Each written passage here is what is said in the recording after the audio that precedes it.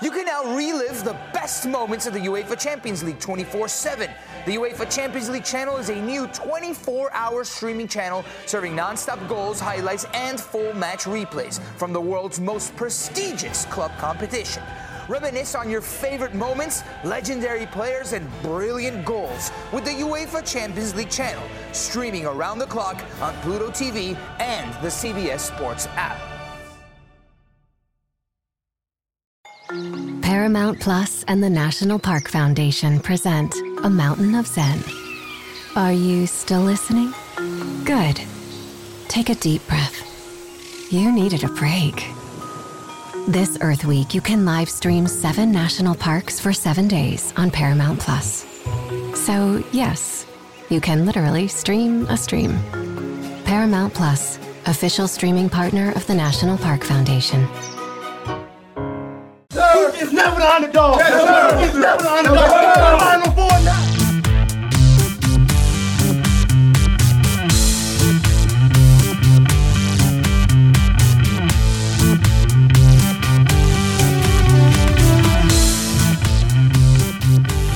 What's up, Duke fans? Welcome to the Devil's Den podcast. Got a special episode coming for you today. We were able to get Steve Clark from the Devil's Den to come back on and talk a little bit about the recent Adidas and Peach Jam events down in Rock Hill, South Carolina. That was a few weeks back, but we've had some pretty big guests since then. But we finally lined up to where we could get him to come on.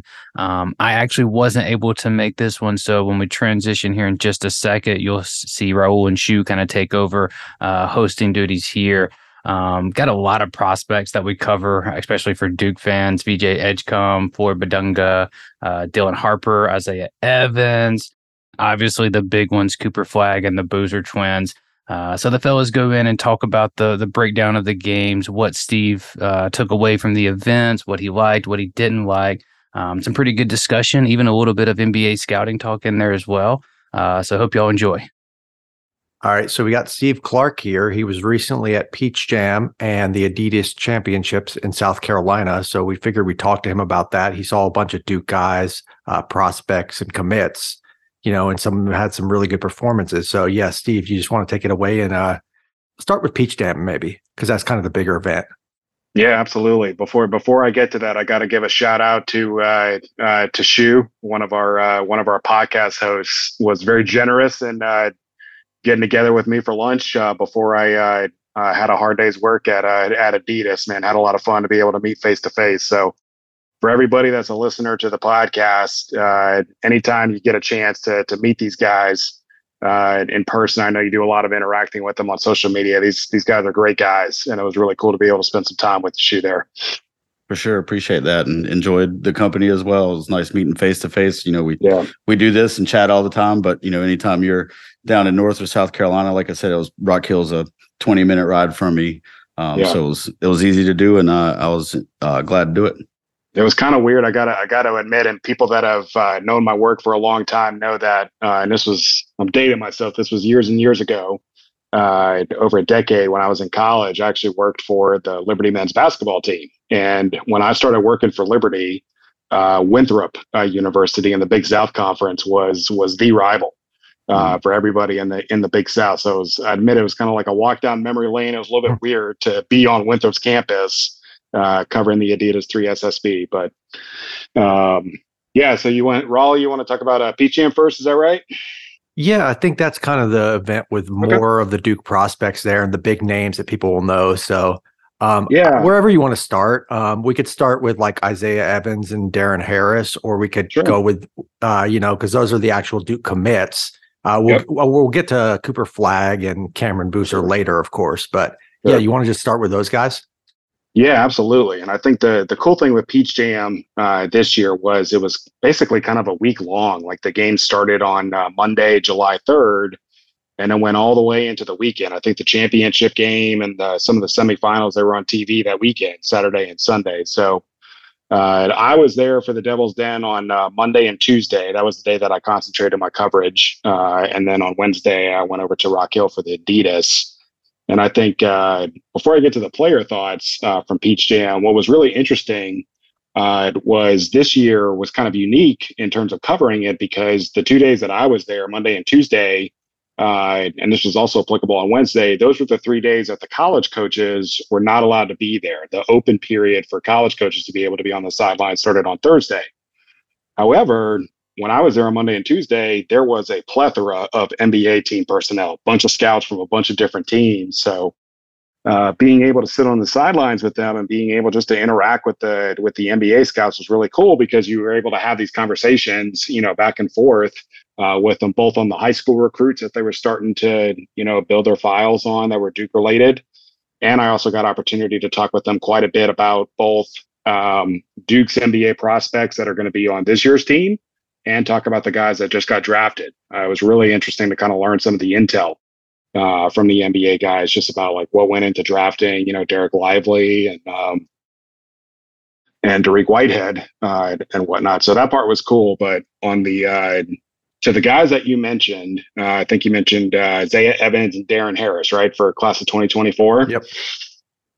So those two guys were actually a part of, for me, just based on the performance, just watching all those guys play, they were two of my favorite guys. With Harris, my exposure to him goes back to actually last spring when I got to watch him in person at multiple legs on the Nike YBL in the spring. But this was my first time getting to see Isaiah in person. And having watched some film of Evans and seeing Darren Harris live now for multiple years, both of those guys have clearly progressed. Harris in particular, I was looking through my scouting notes before we got on here. I got to see him in a couple games. One of them was an extremely competitive game against Vegas Elite, back and forth. Vegas Elite is one of the better teams on the UIBL. And Darren Harris, his team, Team Takeover, they ended up winning that game, and it was a super close game.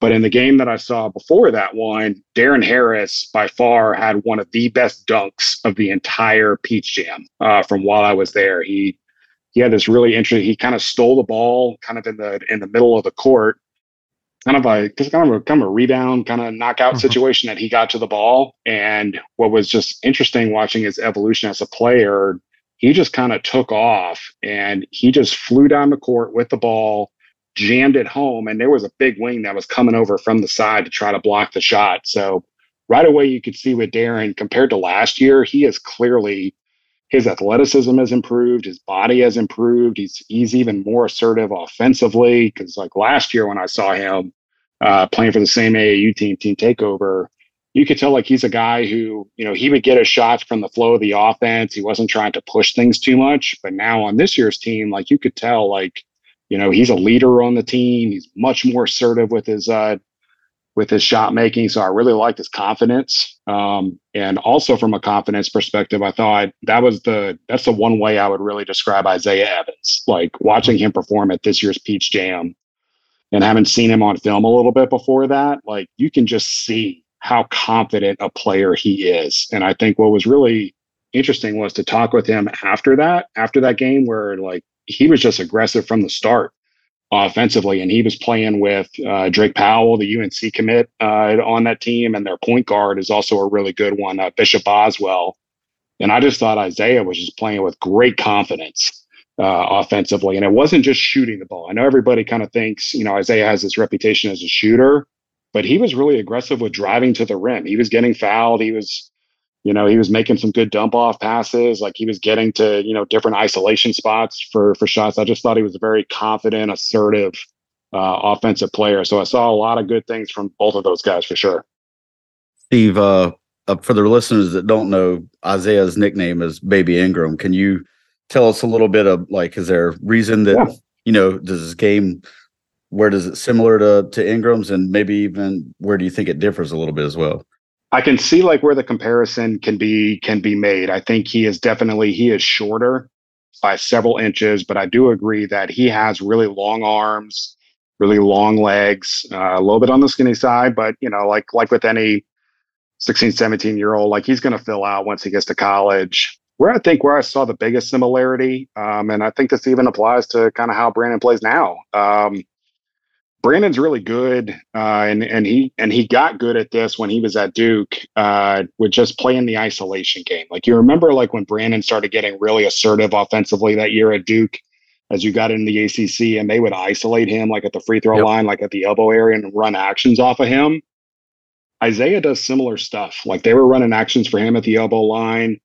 If the ball would go swing on the perimeter to him, like he was very comfortable kind of, isolating, and taking a good shot. So I think similarities wise, he's a bucket getter, and he can get you buckets in a variety of ways, not just looking to jack threes all day. And both him and Harris are kind of listed in that kind of 6'5", 6'6" range. Is that correct? Yeah, I think Evans feels longer than Harris, but I think that's more because Evans has really long arms, whereas Harris, I think, is tall. He's got good length, but he doesn't have the super long wingspan the way Evans does. Does that make sense? Yeah, of course. I think it's interesting that Shire seems to be doubling down on wings for that class. So I'm pretty excited about that because, they can kind of slot in anywhere and be pretty interchangeable. Yeah, and that's the thing that I like about both of those guys. Like even going back to last year when I scouted Darren Harris for the first time at several EYBL events, the thing that I really liked about him was like I knew going in he had the reputation as a shooter. So I was looking to see both last year and then again this year. I was like, okay, you're a shooter. What kind of shots are you trying to get? And are you taking good shots? Because there's plenty of guys at AAU who take, they're high volume shooters, because they have to be for their team. And the thing with Darren that I really, really like is he takes smart shots. The way he moves without the ball, the way he reads screens, he's not just looking to be the main guy. And he plays on a team with a lot of other talent, both on the wing and also in the post with another Duke recruit, Patrick. I always butcher his last name. Ngongba or something like that? Yeah. So Darren is used to playing with good talent. And the thing that I like about him is, aside from just taking good shots, he really values the ball. Like if it gets swung to him, I saw him many times like give it right back up on a swing or ball reversal over the top, because he knew the defenses were keying on him because he's a threat from three. So I think the thing that I like from a projection standpoint for him going into Duke, like he can score in a variety of ways. And because of his reputation as a shooter, as he continues to evolve his, his 1 or 2 dribble pull-ups, his driving game, like he's going to be a real weapon for Duke, and teams are going to have to respect him, because if he doesn't have a great shot, either off of the way he moved or the way the ball swung to him, he'll pass in and rework a screen. Like he's gonna work to get a good shot. And with Evans, you can run offense through him. Like I mentioned before, the actions that you can run off of him. He's got a gift of he can do ISO ball, but you can run actions off of him as well because he's so assertive offensively. And with Harris, is most of his game kind of catch and shoot or pull up jumpers, or is he taking the ball off the dribble? I know you mentioned that dunk. He's taking it off the dribble a little bit more this year. The thing that I liked about him was this year he really gets he gets dirty on the defensive rebounding side. And what I like about him is when he gets the rebound, he'll give it up, to one of his ball handlers, and then he'll sprint into whatever the offensive action, whether it be transition or if they're going to go half court, he sprints into action. And then depending on like what the goal of the play is, I saw him coming off of curls. I saw him doing dribble handoffs, where he would, he'd be reading the handoff defender and kind of seeing like, what are they trying to do? Sometimes he could, the way he would come off a screen, like he had his footwork set and he was ready to let it fire, off the screen. But there were other times where he would drive it. So he's got a diverse skill set. And did you get to see him in that championship game, or you had already left at that point? I had left at that point, but I recorded it and I watched it on TV. And I just think, you kind of saw the competitive edge that he plays with. I mean, he was like, I think he was the leading scorer for his team in the championship game. And you could just see like the biggest difference between him last year to this year. Like last year, he was a starting worthy player and he started quite a bit for them. This year, he was one of their main guys. Like he's clearly evolved as a player. Duke fans should be excited about him. He's going to be a good player for Duke. Yeah, didn't he have he had 13 points, I think, in the first 5 minutes of that game or something? Yeah. That was the biggest thing. Like, last year you could see him, he was kind of working into the flow of the game. He wasn't like, hunting his shot, so to speak. And I've just felt like this year, and you saw the same thing with Isaiah Evans. They were just both. They were confident, assertive. They were attacking from the get-go. They were getting screening actions going so that they can get some shots off. So I didn't feel like either one of them was taking a lot of really bad shots. I just think they were being aggressive in their mindset. And I think that kind of mentality is going to lend itself well at Duke, because I think, we were talking from a strategy perspective, like with Coach Jairo when we had him on the pod recently, like, you can see that he wants to have floor spacing, and what he's going to have with the floor spacing that's going to be there with guys like Harris and guys like Evans and others is you're going to have smart floor spacing, because those guys aren't just going to space the floor to jack up threes. Like, those guys move without the ball. You can run different actions with them. They're not just going to be, jack it up all day, Not to put you right on the spot, but do you have a good like Duke comp for Harris? I mean, obviously we're going to go Ingram with Evans. Okay. I am terrible with that, so I'll defer to you guys on that. Okay. He's got really good size, and I think the thing with Harris that's also good too, you could tell that he's gotten stronger and more athletic, and so he's got he's a legit 6'4", 6'5". He's got good length, a good height for the 2-guard spot, and he's kind of toned up in his body. Like, I think he's lost some of the baby fat. He's gotten more athletic. He's gonna be good. Yeah, I'm thinking, I don't know, Ro, what, like a Matt Jones type? I mean, Matt Jones was kind of, the shooter of that class. Right. Yeah. I mean, somebody that's not going to, do too much, not try to get out of his comfort zone, I guess, and just be a guy that, spots up, plays a little D and gets dirty, Yeah.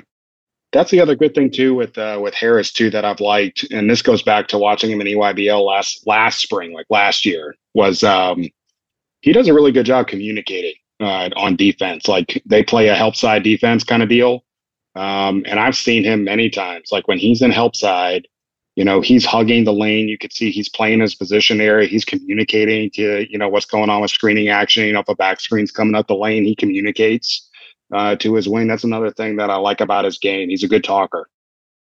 And what about Evans defensively? I know you mentioned his long wingspan, so that may project pretty well.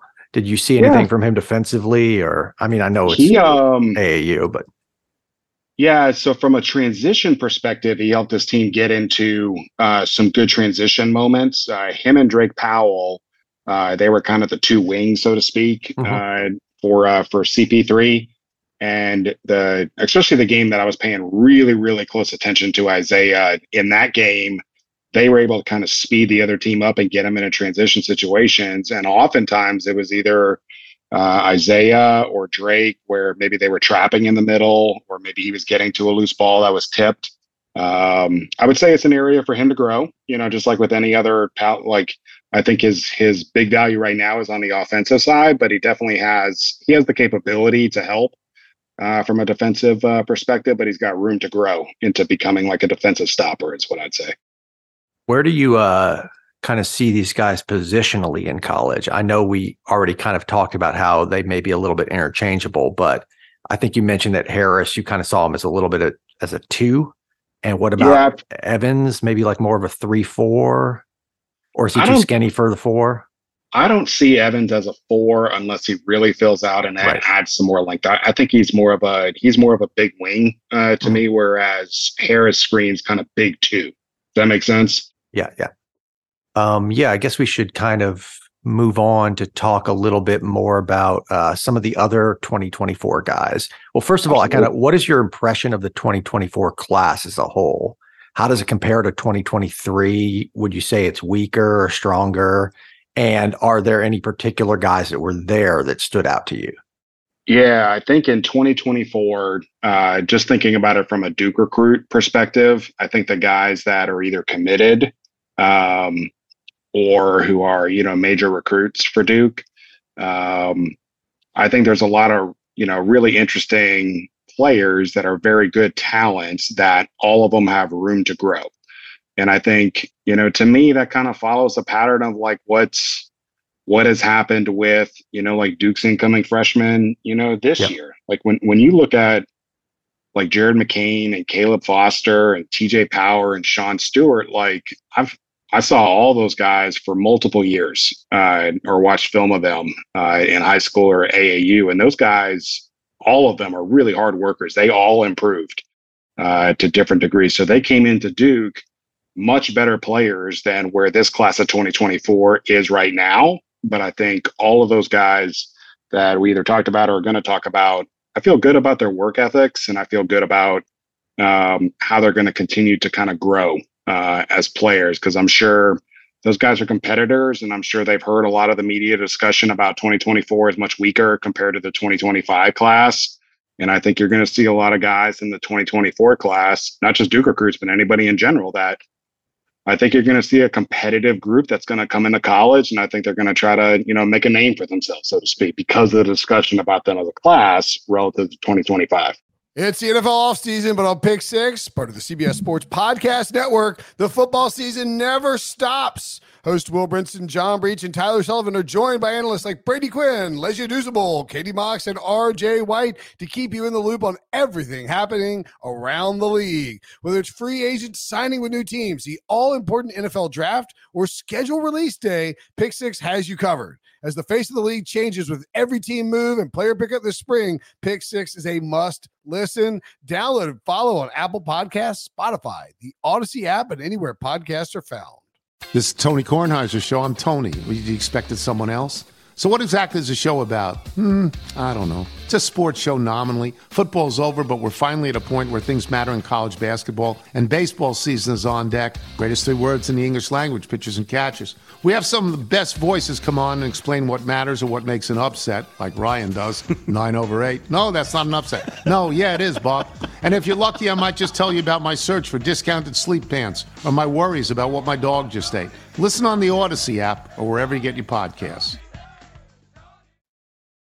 Yeah, it's kind of my impression that there's no Paolo Banchero or Zion or even a Cooper Flagg in that class, or even in 2023 either, really. Yeah, I think to me the big question is, and this was the topic of discussion with the NBA scouts as well, is if Cooper Flagg reclassifies, which I think at this point seems like there's a really serious chance that could happen. I think he instantly is in the discussion for number one in that class. And I don't necessarily view that as like a negative indictment on the class of 2024 as a whole. I just think it's more about Cooper Flagg as a very special player. Yep. And I think even if he stays in the 2025 class, like he will still belong in that discussion for, top three in that class. He's that good. Yeah, he put up some ridiculous numbers. I mean, like 38, 16, and 11. Like you don't see dudes doing that in Pete Sham, but not, 15, 16-year-olds at least. And it's just insane. Like, because I started watching him, like I remember last year in the spring, I went to Indianapolis and then to, I think it was Lexington, where the two spring legs of the Nike YBL were last season. And that was my first exposure getting to watch Cooper Flagg and also the Boozer brothers. And I knew going into my first time watching them, this was April last year. I knew going in, I knew about the hype. I knew that those guys had just been ranked by ESPN as like number one and number two, between Boozer, Cam Boozer and Cooper Flagg. So I knew the hype going in. And I knew I was going to be watching kids that were competing at the E15 level of the EYBL. So I was really interested to see like how aggressive are these guys going to be? And like I came away from that weekend, like I wish I could show you guys the text messages between John and I, like even last year when those guys were playing E15, like I legit thought coming off of those weekends in Indianapolis and Lexington that Cooper Flagg and Cam Boozer were hands down two of the best prospects that I saw all weekend. Okay. I mean, they were that good even back then. And now fast forward to this year, they're even better. And I think the thing with Cooper was watching him play at Peach Jam, like, he's got a target on his back, and Cam Boozer the same thing. And the thing that I absolutely loved about Cooper Flagg this year was he's coming off of a year of playing for one of the top prep schools in the country at Montverde. He's playing with a ton of, Division I talent, and he still had a really, really good season for Montverde, even with it being his first season there. And you could just see the continuation of how assertive he is, not just offensively, but defensively. And you saw that in the very first game that I watched him play. He was not shooting the ball. Like, number one, he wasn't shooting it well. And number two, he just wasn't really shooting a lot. And the reason why was because if they were running a screening action for him, I don't think there was an offensive possession that I was watching of him where he was not, when he was coming off the screen, he was either getting doubled or they had a help defender positioned, kind of like the way the Celtics used to defend LeBron back in the day when he was with the Cavaliers. Like, there was always help behind the help when Cooper was coming off the screen. So he was being smart in how he was reading what was happening with the screening action, and he was just passing the ball and getting his teammates wide open shots. But what was even more impressive for me with him was his impact on the other end of the court. The rebounding effort, the defensive effort. I'll just say this, like, I've been scouting, high school basketball players since the early 2000s, and Cooper Flagg in the games that I watched in person at Peach Jam, and then what I saw him do in the playoffs for the U16 EYBL or at Peach Jam this year is probably, I put him in the top 5 best defensive and rebounding and effort performances that I have ever seen in my time as a scout. Like, he was, the force that he played with, the way he energized his team, the way he shared the ball, the way he did not care whether or not he was shooting it well or, wasn't getting a lot of shots. Like, he just continued to impact the game at one of the highest levels I've ever seen, just with his effort. So that to me was just, that was the story of the week with him, was just how great he was with his effort on both ends of the court. Yeah, that's what I like about him, is just, even when he's not scoring, he can impact the game in so many ways. I mean, you just always feel him on the court. He never kind of fades into the background, even when he's not shooting. Yep, absolutely. Did you get to watch him against Cam Boozer head to head? I did not. That was the day that I was at Adidas.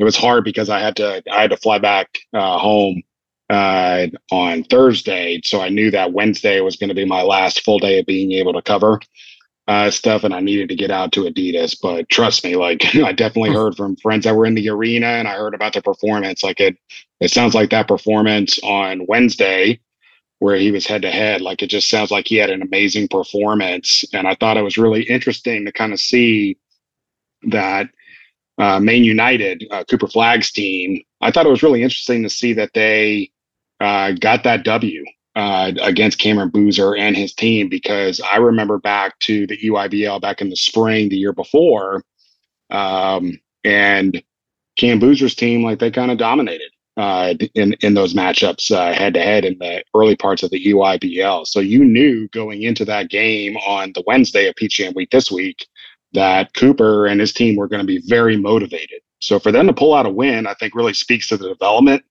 that team has gone on, and like watching them play last year compared to this year, like, you could see like guys have grown in their game. They had a couple shooters that really complimented really well that game. Ace, yeah. The thing that I loved about Ace, and you got to give a ton of respect to him for this, Ace was the primary defender on Cam Boozer, both in the Wednesday game and in the championship game of the Peach Jam, and you could just see the effort. Like, he was making Cam Boozer work for everything. And the way he defended ball screens, the way he was talking, like, I had a high degree of respect for Cooper's brother Ace for his performance as well. Yeah, Cam kind of, I don't want to say he struggled, but by his lofty standards, I would say he did. I can't remember the exact stats, but he wasn't particularly efficient in either of those head-to-head games. So I guess that does speak to Ace's defense. Yeah, and I think the thing with Cam's team is, like, they're dependent on Cam because of his versatility. And I thought, like, when I watch Cam at this stage, it's like watching a more polished Paolo, because watching Paolo in high school when he was this age, he was playing up for the Seattle EYBL team, 17Us, playing like with the McDaniels kid. And Paolo, he really like took a huge leap forward as a player, like as a junior and a senior. His game really rounded into shape.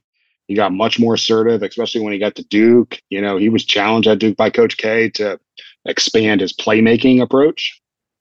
Whereas like when I watch Cam Boozer now, he's already got that to his game. Like he's already assertive from a playmaking four perspective. And I think in the game that I watched, the championship game, you could see that when they were getting going in transition, he did a good job at like pitching up ahead to his guards, and they were off to the races. So I think from an offensive perspective, you know, when they were playing in the half court, there was so much attention that was being given to Cam. And I think what I thought was interesting was Cam tried to show different aspects of his game. You could see him like reading the defense a little bit, especially what was happening with the ball screen when he was involved in it. But there was so much transition that was happening in that game. And so often, like he would be behind the play because he would pitch it up ahead to his guards, and his guards were off to the races in transition. So even though, you know, from a scoring perspective, like I think he had room to grow, I really like where his game is because you could just see like the way he reads the game. You know, I think he understands at a very high level how to make an impact both in the post with his size and also on the perimeter when they went screen roll. Yeah, I think I had him down as like having averaged like 5.5 assists or something like that for the tournament. So that's what really impressed me. And then the other thing was his rebounding. He got so many putbacks in the game that I watched. Just like I think one was off a free throw late game. Really impressive. He is just so strong. When you like, I did an interview with him, and like from last year to this year, he's gotten stronger physically. Like he is imposing. So when he puts his mind to it, that, you know, when he recognizes that, hey, I've got a mismatch down in the post and I'm just going to go to work, there's not very many people that can stop him. I mean, he is just so physically imposing the way he plays. Did you get a chance to see Dylan Harper play, or was he? I did. Okay. Yeah, I did. He was, you know, he's another really good 2024 player right now. He's the number 1 ranked player in the class, you know. And I think what was interesting with him was I knew he was coming off of having just come back stateside from playing overseas in Hungary for the USA basketball. I think it was the U19 team that he was a part of. So what was interesting with him, like I figured like, all right, he's going to be tired. He's just coming off of playing overseas. He just traveled back. And I think what was interesting with him, especially in the game that I watched in person on Tuesday, was how comfortable he was both with the ball and also without the ball. Like, you know, going in, like he's got the gift to score, but the pace that he plays at, in some ways, it kind of reminds me a little bit about, you know, like when you watch James Harden, and like James Harden is a master at, you know, when depending on what he's doing with the screen, like the way he either accelerates or like backs off a little bit, and just the way he engages the defender who's trying to fight through the screen. Like Dylan can do similar things. He's great at reading screens. He's really comfortable with the ball, but he doesn't mind moving off of the ball and cutting and moving. The ball doesn't stick with him. So he's the kind of guy that you could play him as your lead guard, and he gives you shooting, he gives you playmaking, he gets to his spots. Like you could tell, he just has a very advanced offensive understanding in all the different facets of offense that you want from your lead guard. Probably comes with being the son of an NBA player. Yeah. I mean, and he works really hard on his game. Like there was a really interesting article that came out during Peach Jam from The Athletic, you know, that just kind of spoke to the development and just the whole situation with his recruitment and whatnot. But he was, I had him in kind of my, you know, my top group of guys just in terms of how they perform. Like he was definitely up there, like even coming off of, you know, flying from overseas, you know, in the game that I watched his on Tuesday, like he was clearly one of the best players on the court. I don't want to make predictions, but I'm, you know, as a fan, I'm assuming that we're probably going to lose Proctor after this season, you know, flip to, do you think Harper's recruitment kind of depends on what shakes out between Foster and McCain as well? Like what we have?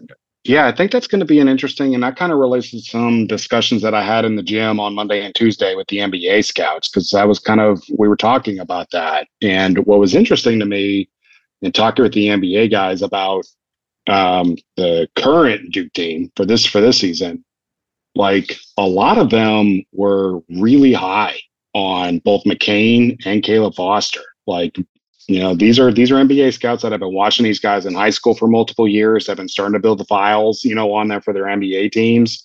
And this wasn't just like one or two NBA scouts. Like, I talked with scouts from over 10 different NBA teams, and all of them, like, there was not a one who did not say to me that they felt like McCain or Foster were not going to be good for Duke this year. They think that they could have very good seasons. Now, where the differentiation was, for some guys, they felt like it's a no-brainer. Those guys are going to go back, for year two. Whereas there were others who the way they spoke about it, you could tell like their organizations are going to scout those guys to kind of see, do they evolve as players during this year one at Duke the way we think they are? And if they evolve the way we think they are, I think there were some NBA scouts in the room who thought, okay, there might be a discussion, for Caleb Foster and Jared McCain at the end of the year, reference the draft. So we'll have to see. I just always kind of thought as McCain as maybe a multi-year guy because of his size, right? He's not very big. Whereas, I got to tell you, the NBA scouts were raving to me about McCain's work ethic, and having covered him for a long time, like, when the NBA scouts were telling me, like having watched him in workout sessions, in high school practices, at AAU events, like they were all raving about his work ethic, his approach to honing his craft, the way the way he would drive for hours to get to his workout gym for the last couple of years. Like, there was a high degree of respect for his work ethic. And I think, having covered him for a long time, like, I think you're really going to see the fruits of that in his season. Like, that guy has trained, gain shots, gain speed, how to read pick and roll. He's gotten very strong physically. Like, I think McCain, to me, is in line to, he's going to be a really good player for Duke. And with Foster, I think he's got the potential to do that, but I'm interested to see, like, how are they going to utilize him? Because if they utilize him, because Foster has more point to his game than McCain does, but Foster can score as well. So depending on how the season goes, I could see those guys having a big impact. And that relates back to your question about Dylan Harper. I think Dylan Harper, obviously he's the number one player in the class. Like, he's going to go, wherever he wants to go, and he's able to go wherever he wants to go. But I think Harper is a different type of player compared to Foster and McCain. The way he approaches the game on the court is just really different from those two. Yeah, Shu, I don't know if you'd agree with me, but we were at Media Day and we saw both Foster and McCain up close, and Foster struck me as huge. So that was my thinking about how he may have a chance to go early simply just because of his size. If he shoots like 38% from three at that size, I could see him being one and done. Yeah, I mean, I was late getting there, obviously, and got in the gym. Nobody's around. I went to the bathroom. I come back out, and Caleb's sitting on the steps. So I asked him to get me to the right spot, and he stood up, and I was kind of surprised. I was, because you think in your head, oh, he's a guard. So I think, guards, I think of shorter guys. I mean, he's a big kid. I think it's going to be interesting to see. I know we're talking about Duke here a little bit, but when Duke goes to a guard backcourt of Tyrese Proctor with, say, Foster, that's going to be interesting because I think, and then the dynamic of McCain with Proctor or even Roach, like, I think McCain is going to bring more of a scoring mindset out there because that's kind of how he's drilled his game. And I agree with you. I think Foster has the capability to help him stretch the floor. But the way he attacks the basket, like, he's a different kind of athlete. So I'm fascinated to see how interchangeable Duke's backcourt could be with Proctor, with either one of those guys, because they're going to approach things different. And I think the actions they run with either one of those guys, with Proctor in the backcourt, I'm fascinated to see how they play. And maybe it's just me because the Oak Hill connection, but I kind of think of Nolan Smith as somebody Foster, comps with, like a combo guard that scores but can facilitate as well. Actually, yeah, and really, like, what's interesting with that comparison, Nolan was probably 2, maybe 3 inches shorter coming out of high school than Foster was. Like, Nolan was probably closer in height to McCain, but McCain, like, when you look at his, I mean, you guys saw him in person, like, He's got tree trunks for legs. He is strong. Yeah. Yeah, I think that's kind of the weird thing about this 2024 class is there's just so much that's up in the air with the 2023 recruits that it's kind of hard to know what it's going to end up looking like. It's nice that Duke has 2 commits, but there have been a lot of years where Duke has had 5 or 6 commits at this point. So I don't know. I don't know what you kind of heard about some other people that Duke might pursue. No, there were several that I saw, and I think they've really set themselves up well from a recruiting map perspective for 2024.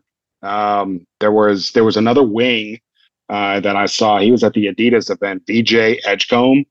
He was really good, and he's all these guys that we've been talking about so far. He's totally different from them. Like he is a long, athletic, big 2 guard, but the arm strength and the arm length that he has, the impact that he made defensively with shooting the gap and the way he rebounded the ball, and the thing that he was really good with, he was very patient offensively. So he wasn't playing with the ball a lot offensively, but he moved great without the ball, and he would put himself in position where, because he was playing with another kind of a smaller kind of gunner guard named Mikael Brown Jr. in the backcourt.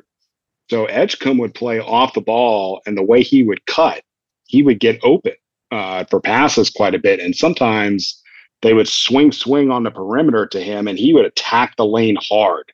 Like that was one of the things I loved about his offensive game with Edgecombe. When he got the ball, if he knew he was going to drive because he was reading where the help was, he doesn't like dance around the issue. Like that guy penetrates the lane hard, and he gets contacted because of that. So, like sometimes you watch high school guys or even college guys and they kind of dance around the contact. They try to avoid a little bit when they're driving. Like that's not the case with Edgecombe. Like that guy, he will get through contact. He will initiate contact. He'll get fouled.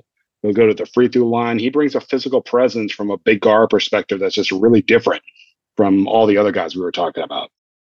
Would maybe like Justice Winslow be a good comparison? I know, Edgecombe's more of a guard and Winslow is more of a forward, but just when you mentioned the slashing and the cutting and the defense, that made me think of Winslow. So. Yeah, I think so. Like, I totally agree with everything you just said there. Like, I always felt like watching Winslow, like he was always going to be like a 3-4, and like once Duke committed to him kind of being their 4, when they kind of went small a little bit with Jaleel at the 5, like, Winslow was really good because he moved without the ball, really good slasher, and I think the similarity also with him and Justice, like both those guys, like they needed to grow into their shot, into 3-point shooting.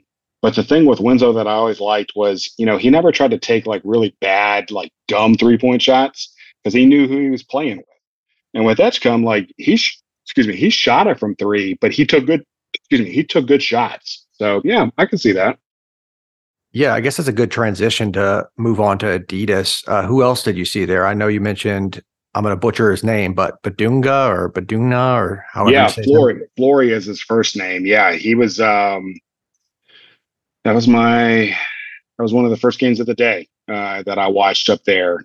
He was really impressive. And like I had come off of 2 days of watching Patrick Ngbangba from Team Takeover. So I was really interested to see like how is Flory different from Patrick, because I knew like both those guys have the size to play center, but I was interested to see how are they different, and they couldn't be more different. With Patrick, the thing that was interesting was he showed kind of some real offensive skill polish around the rim. Like his footwork is solid. The way he read screen rolls, like they were getting him engaged in screen and rolls. He was doing pick and pop. He was doing pick and roll. Like you can give him the ball in the post and he's got moves. He's got counter moves. He's got good offensive footwork. Flory, on the other hand, what was interesting was the team that they were matched up against, the bigs that they had, like they were nowhere near the level of athlete that Flory is. Like Flory is like so physically imposing. Like I remember texting John when I was watching him play, I was like, this kid looks like a mini Sheldon Williams with like how strong he is in the upper body, like broad shoulders, extremely long arms, very athletic. But what was interesting was the other team recognized like that he's this great athlete in the post, so they were doubling him quite a bit. Even if he wasn't shooting, like they were making sure that they got 2 guys on him to try to body him out from getting the offensive rebound. He drew that much attention and respect because of how physically athletic and gifted he is. But from an offensive perspective, I saw Flory. He had a couple of times where he had good pace and rhythm to some jump hooks. And what was interesting to me, I didn't know going in that he was a left-handed shooter. He took his jump hooks left-handed, which I thought was really interesting. Loves that. Yeah, which I thought was really cool. Like I didn't know that going in that he shot left-handed. So it was interesting to kind of watch. He didn't take a ton of jump hooks, but when he took them, they were good shots. They were room and rhythm. He had good footwork, good extension on his jump hook. And then he made the carry 2.0. That's what you're telling me. No, he's going to average 20 a game. No, freshman. No. So where he's different from Vernon in high school, Vernon knew at any time he could go down and get you a bucket down in the post because he was that good at sealing, and just with his pivot footwork and all that. But Vernon in high school spent a lot of time on the perimeter. Yeah. He loved to get into pick and roll, do pick and pop, try to showcase his offensive perimeter versatility. Flory, he'll do screen and roll on the perimeter, but when he's coming off that screen, he's looking to go down to the rim hard. The way he rim runs is hard, so there's more in terms of how he attacks offensively. In some ways, it kind of reminds me of how Mark Williams kind of attacked offensively. You remember how hard Mark would do rim runs off the defensive rebound? Flory has the capability to do that. He is that fast. He's that athletic. He's strong. He's more of a low post athlete with room to grow offensively. Yeah, I remember hearing that he hadn't been playing basketball that long, so maybe he's a little bit raw. Yeah, I would agree with that. And I think what was encouraging for me was knowing how much respect the other team was giving him and how they were doubling him a lot. You'd be tempted to look at the box score and think, oh, he didn't have all that many rebounds in that game. Oh, he was lazy. He wasn't lazy in that game. He was just drawing a ton of attention and a lot of doubles, even rebounding situations. So he showed a lot of capability. I really liked what I saw with him. And if he comes to a school like Duke, they won't be able to do that to him. So, there's your pitch. Yeah, right. Exactly. There should be a lot of guard talent to kind of draw defensive attention away from him. And actually, you could see that on the AAU team that he plays for, Indiana Elite. They had floor spacing for days. They had Travis Perry, who's one of the better shooters in the class, was on that team. So they had multiple guys that were shooting it from 3. And I agree with you. The way he was able to move in space because they had the floor spaced properly with shooters, if he comes to Duke, he's going to have the same thing. You think him and Ngongba could potentially play on the same team, or do you see them as mutually exclusive? I think they're mutually exclusive. And then when you look at who's offered them, the schools that are recruiting them, I think all those schools are kind of setting up to, it's a battle for both those guys. They're both really talented, low post, 4 or 5 type of players. But the way they're being recruited, I don't see the two of them playing together in college. I don't think it's going to happen. Let's go! It's the most all-star studded challenge ever. And this time, it's every competitor for themselves. Best challenge ever! The Challenge All-Stars. New season now streaming on Paramount+. Go to ParamountPlus.com to try it free. Terms apply. Paramount Plus and the National Park Foundation present A Mountain of Zen. This Earth Week, you can live stream 7 national parks for 7 days on Paramount Plus. Paramount Plus, official streaming partner of the National Park Foundation. Right. Was there anybody else you saw at Adidas? I have that Koa Pete was there. I know he's kind of a big time recruit. He is. And it's really interesting with him because he's in the discussion along with, with Cam Boozer. And when you look at him, he is physically strong. He's maybe a little bit shorter than Cam Boozer is, but he kind of plays like a point guard. It's fascinating to watch him play on his AAU team. They initiated offense with him on the perimeter. And then when he would come off of the screen, he had freedom to do whatever he wanted. So he did work in the post. He did work off a screen roll. The way he ball handles, he's an above average ball handler. He's a really good reader of screens, and he's so physically strong up top. He's almost as strong as Cam Boozer is, with maybe just a couple inches short, of where Cam Boozer is. But man, he's a very gifted player. So would you kind of compare him to somebody like Paolo as well? Because I know he's kind of a power forward, like in the 6'8", 6'9" range, got some perimeter skills. I don't know how good his shot is, but. Yeah, he didn't shoot it a ton in the game that I watched when I was there.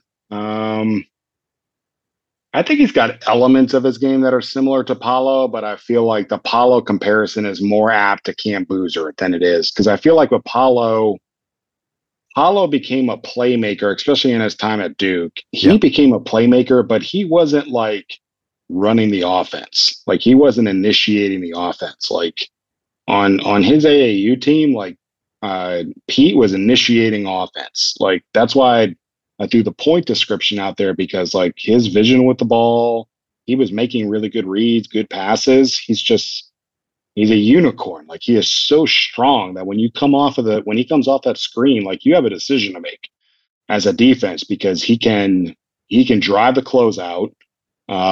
Or if you're going to double him because you're just afraid of what he could do with the ball coming off the screen, if he's playing with floor spacers, he's got the ability to pass it over the top. He's different. Yeah, it seems like one of several like truly elite NBA prospects in the 2025 class. For sure. I would agree. I know we talked about 2024 already as a whole. What are your thoughts kind of on 2025? How does it compare historically in terms, because I know you've been doing this for a long time. So just in terms of classes you've watched. I think it's at the top, class of 2025, keeping in mind that Cooper Flagg could reclassify into 2024, but say for sake of argument, he doesn't do that. And he's a part of 2025.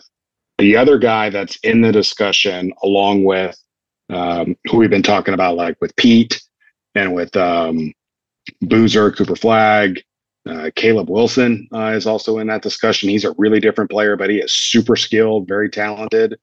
The other guy that's going to potentially be in that discussion is a current 2026 kid, AJ Dybonsa, plays with Expressions Elite on the Peach Jam. AJ was playing up 17U, and I would say he was one of the most dominant offensive players, period, at Peach Jam this year on the 17U level. He is that good.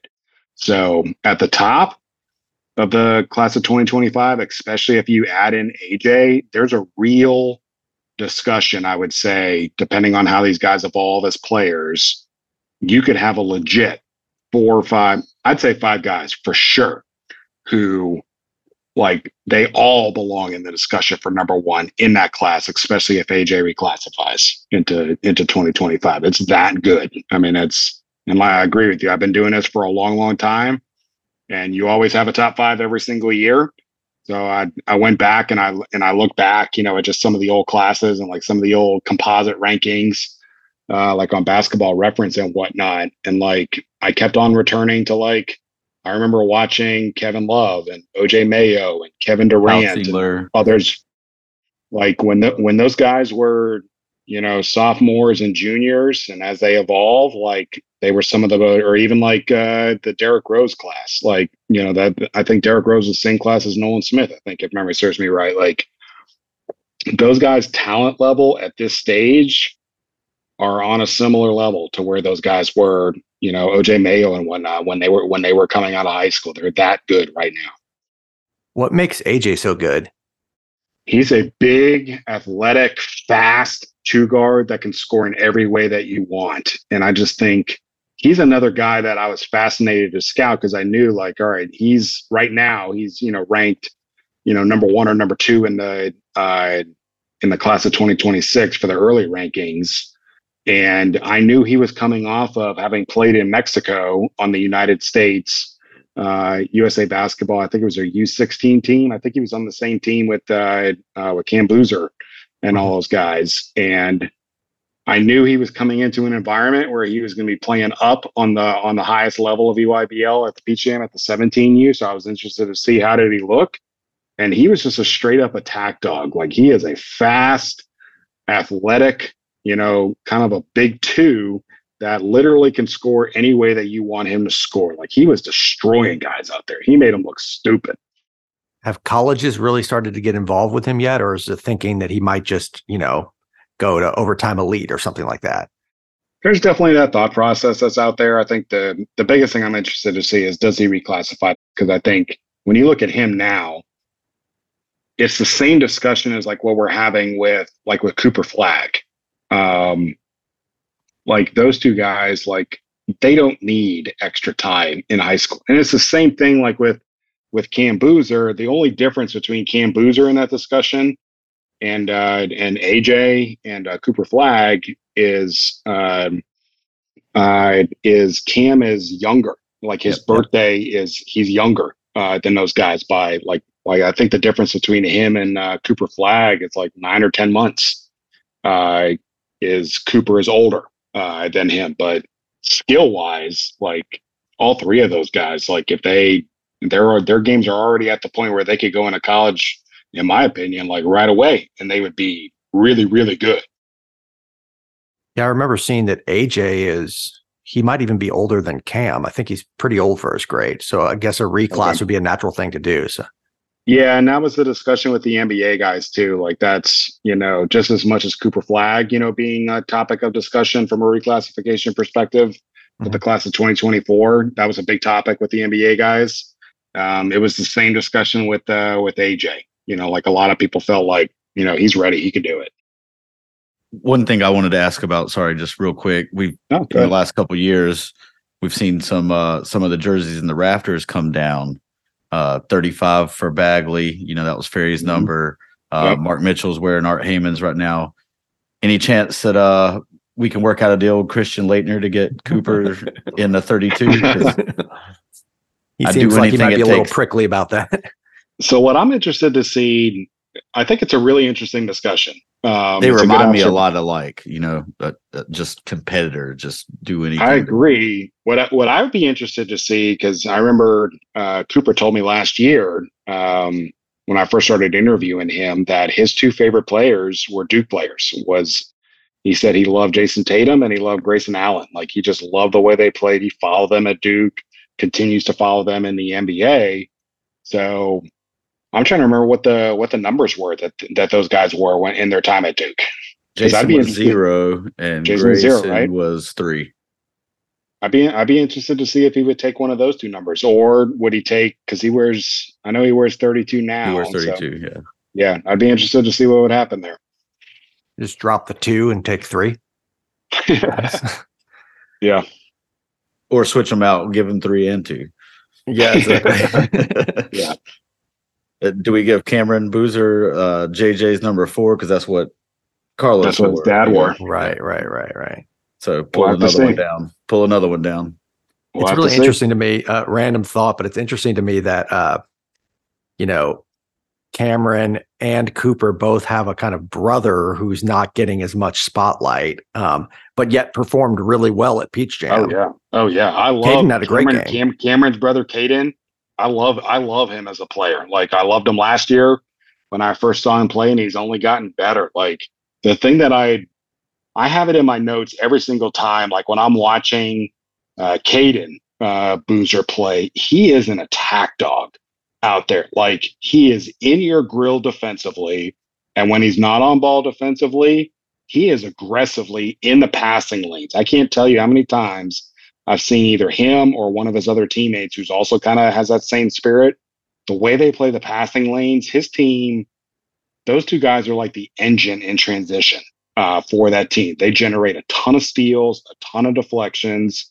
And the thing that was really good this year with Caden was on the offensive side, because he saw how much attention that teams were drawing or putting towards his brother Cameron. And Caden was assertive offensively. Like you saw it on the TV games, like in the championship game. From what I heard, he was very assertive offensively against on the Wednesday matchup against Maine United and Cooper Flagg. Like he has clearly gotten more comfortable with his offensive game. He kind of knows who he is. He's definitely a capable 3-point shooter, but he's so physically strong and he's got good length. Like he's kind of one of those combo guards that you can run offense through him. He gets guys involved. He knows how to attack screens. Like I like him as a player a lot. If he chose to go to Duke, and if Cameron chose to go to Duke, like Caden would be a really good player for Duke. Was your sense kind of talking with some people that they are going to play together, or is that really up in the air? Yeah, that's where I'm kind of interested to see where things evolved. I think they were much more forceful last year in talking about that when you would do interviews, but now this year you could see that Cameron is much he's kind of put on the professional face with the media when you do the interviews, and that happens. Like, I've covered kids, since the early 2000s, like elite kids like that, they tend to, as they get older, they clam up to the media. So I think there's definitely still very, very, very strong interest, and I think it's more likely than not that they're going to play. But I do think that both those guys are being recruited by a bunch of good schools. So I think it's just a matter of, let's see kind of how things evolve, so to speak. Shu, you got anything else?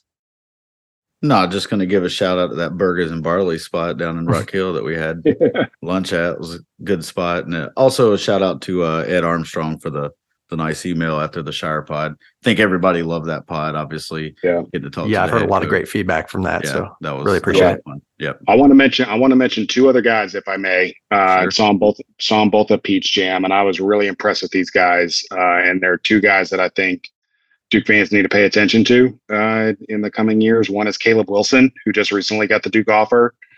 He's class of 2025 as well. And I think from a skill perspective, he belongs in that discussion for top 5 in the country. And the cool thing with him, he's playing up on the 17U for the Georgia Stars. And when I talked to him after his game, I really liked, and you could see it in the interview that we ran, between him and I at the Devil's Den.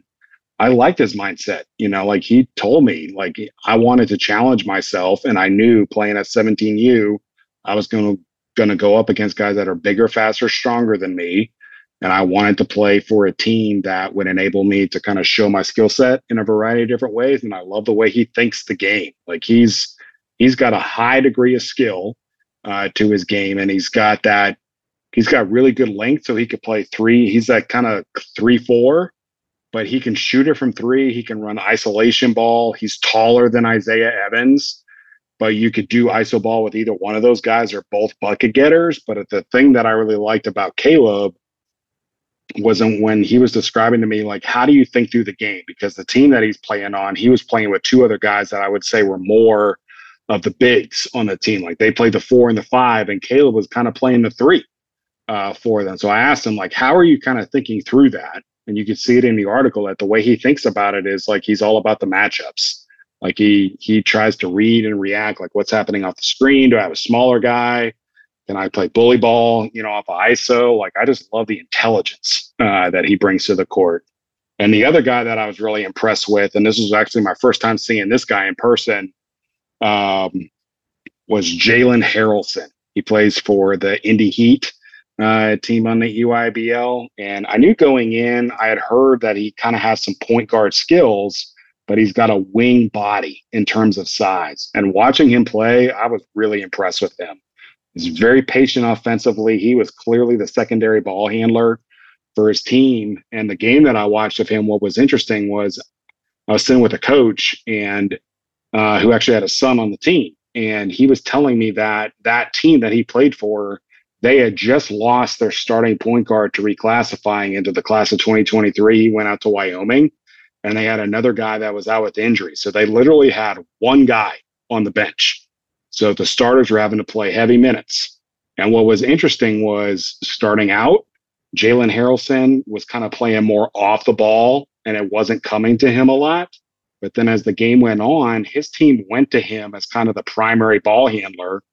And the way he read screens, even with his size, I loved how versatile he was. He could shoot it from 3. The way he read screens was great.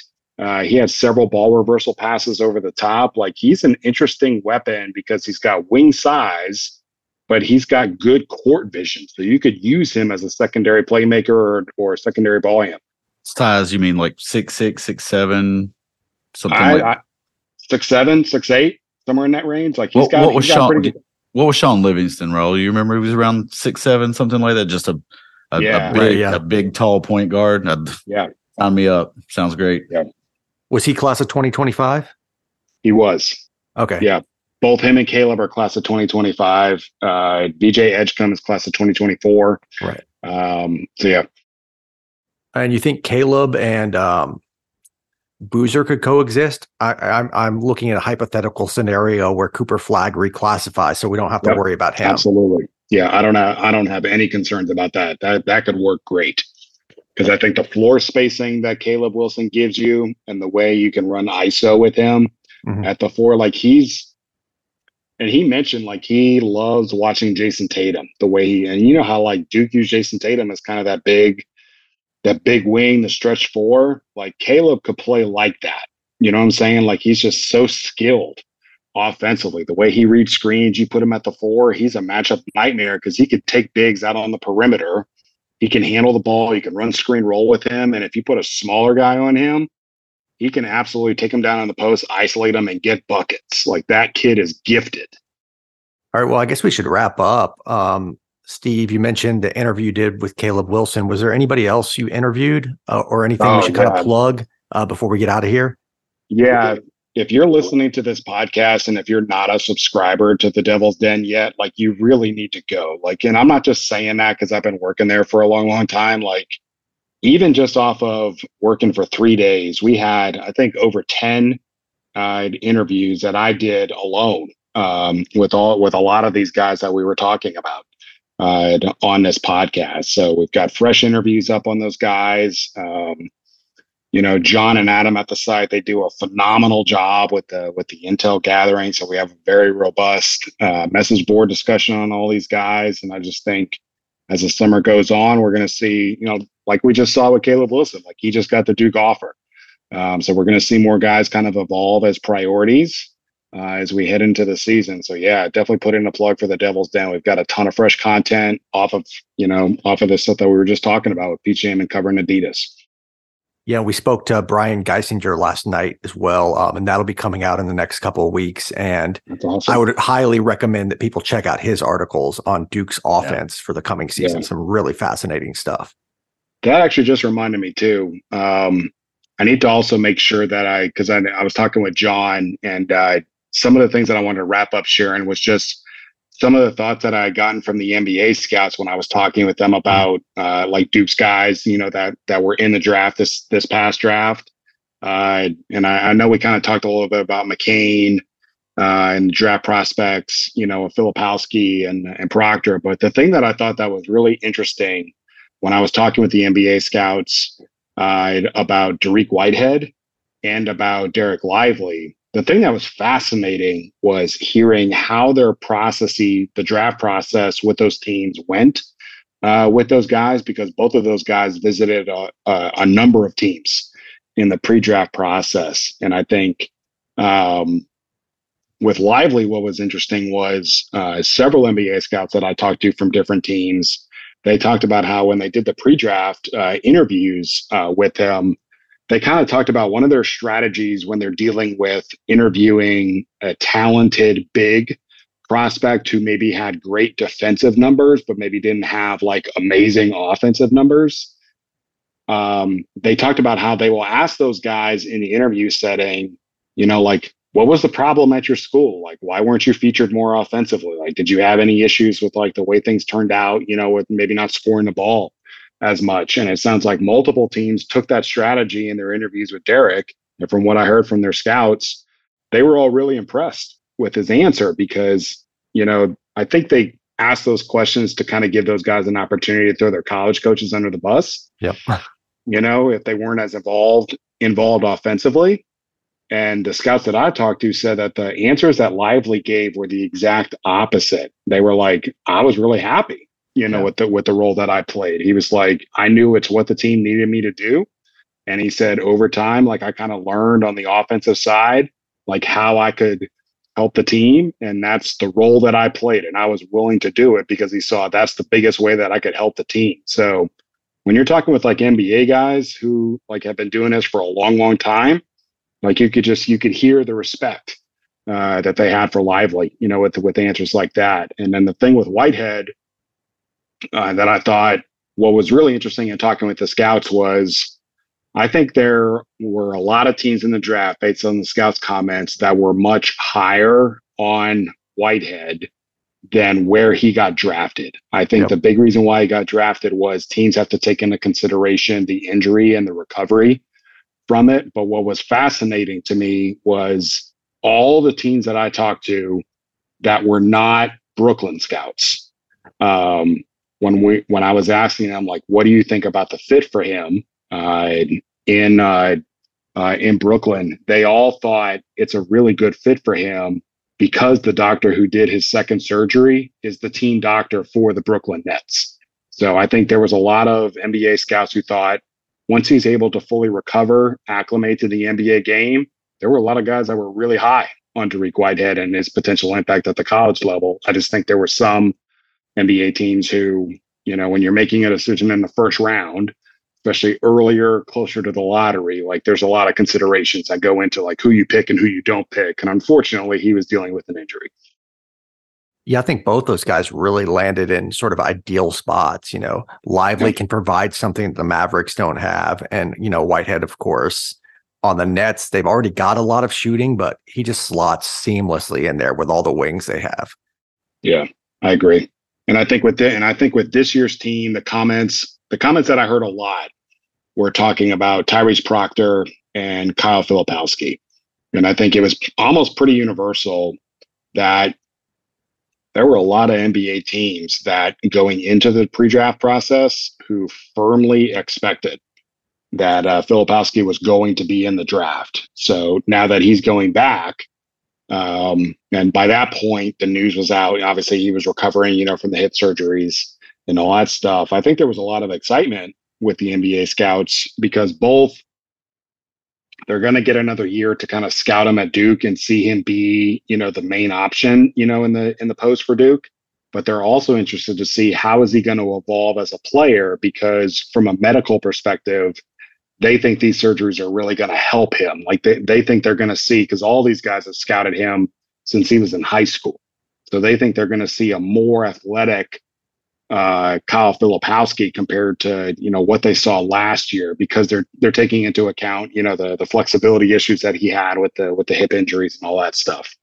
Well, you remember Shire mentioned that on the pod with him that we did. Yep. So they're kind of I don't know if they're talking directly to Shire or if they're been able to see him a little bit or whatever, but yeah, I would not be surprised at all. All right, Steve. Well, we appreciate your time, and it's been like an hour basically, so we've kept you for a while. So I don't know if you have anything else you want to touch on, but if not, we're going to get out of here, and I'll let Josh do the outro. No, this was great, and if always, if you're listening to this, thanks for taking the time, and be sure to stop by the Devil's Den. We're the number one site on the web for from a subscriber's perspective that covers Duke athletics. We're really in depth with it, and you guys do a great job on the pod as well. So put a plug in for that as well. We want to thank Steve Clark again for coming on and giving his time and breaking down the games. A lot of Duke recruits in attendance there. A lot of interest for a lot of these guys. I think this Cooper Flag and Boozer twin kind of class there is almost unprecedented in the last couple of years in terms of just hype. You maybe have to go back to the Zion class to get a little bit of that, but I hope you all enjoyed that. We'll have some more content coming soon. Next week, we'll have an interview with Brian Geisinger where we talk a little bit about the current team. He's written a lot of articles for the Devil's Den, so go ahead and go over to the boards, check that out at thedevilsden.com. In the meantime, rate, review, subscribe. You can find us in all the usual places. You can email us at thedevilsdenpod@gmail.com. We're on Twitter at devilsdenpod247. And keep the faces strong and the verb high. Go Duke.